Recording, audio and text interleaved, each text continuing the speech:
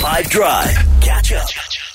So with this challenge that we've been doing, with this black bag it's strapped to me, it's in the car now. I refuse to bring it into studio for everyone else's peace of mind. It's in the boot of my car, and I got one of those well, now I'm just pretending. I can smell, it's there. Turns out a lot of rubbish that you pick off the side of the road, particularly if you do it in the morning, is very wet. Yeah. But I want this to be an accurate representation of what's really going on, and so it's there. It's all, most of it's plastic, but kind of whatever I encounter that I think should be not lying on the ground, I put in there, barring dog waste.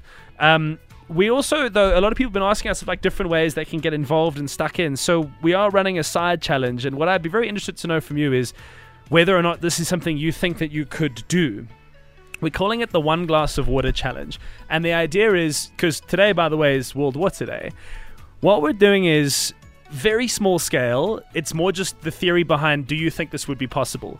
So do you think it would be possible if you had just 1 glass of water in your day that you had to reuse? Do you know what I mean? Let's say it's grey water that you then put into a septic tank, or took water from somewhere else and used it to wash maybe your houseplants. You could do a round of a couple houseplants with a glass of water.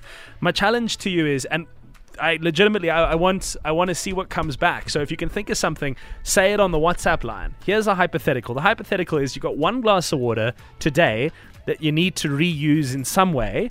How are you going to do it? What's a way that could work for you in your life? Let's populate the WhatsApp line with a bunch of these suggestions. We'll play them out. We'll come up with some cool ideas. And maybe this will start something in somebody's mind. Who knows? So that's my challenge to you now. You've got 1 glass of water. How are you going to reuse it? Think of something and throw it into the WhatsApp line as a voice note on 082 550 5151. I'm challenging you. I bet you're going to think of something great. World Water Day, theoretically, if we were to get creative about it, you have a glass of water. This glass of water can come from anywhere that would normally just get discarded from your property, right? And then whatever's going to happen to it's going to happen.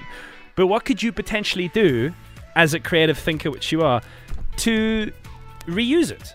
A small scale, just an idea. What would you do, Taz? Go ahead, on the WhatsApp line, hit me. It doesn't 082 count. 550 5151. Good afternoon, team. So does it count if I'm already doing it?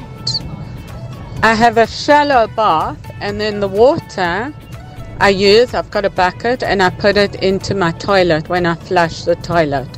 At least 2 or 3 times I use that. Taz, of course that counts. Exactly. We're trying to get creative, think of different ideas.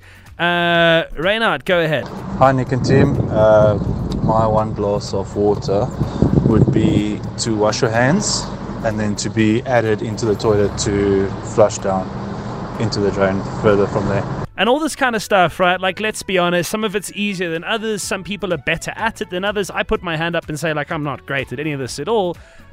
But I do think that talking about it, and I do think encouraging people who are living their life this way to just speak a bit more openly can go a massively long way to help affect some kind of change. As mentioned later on the show, we're going to talk to someone who's dealing with this on a radically big scale, renewable energy, and hopefully going to be a part of the solution in South Africa. His name is Matteo Brambilla.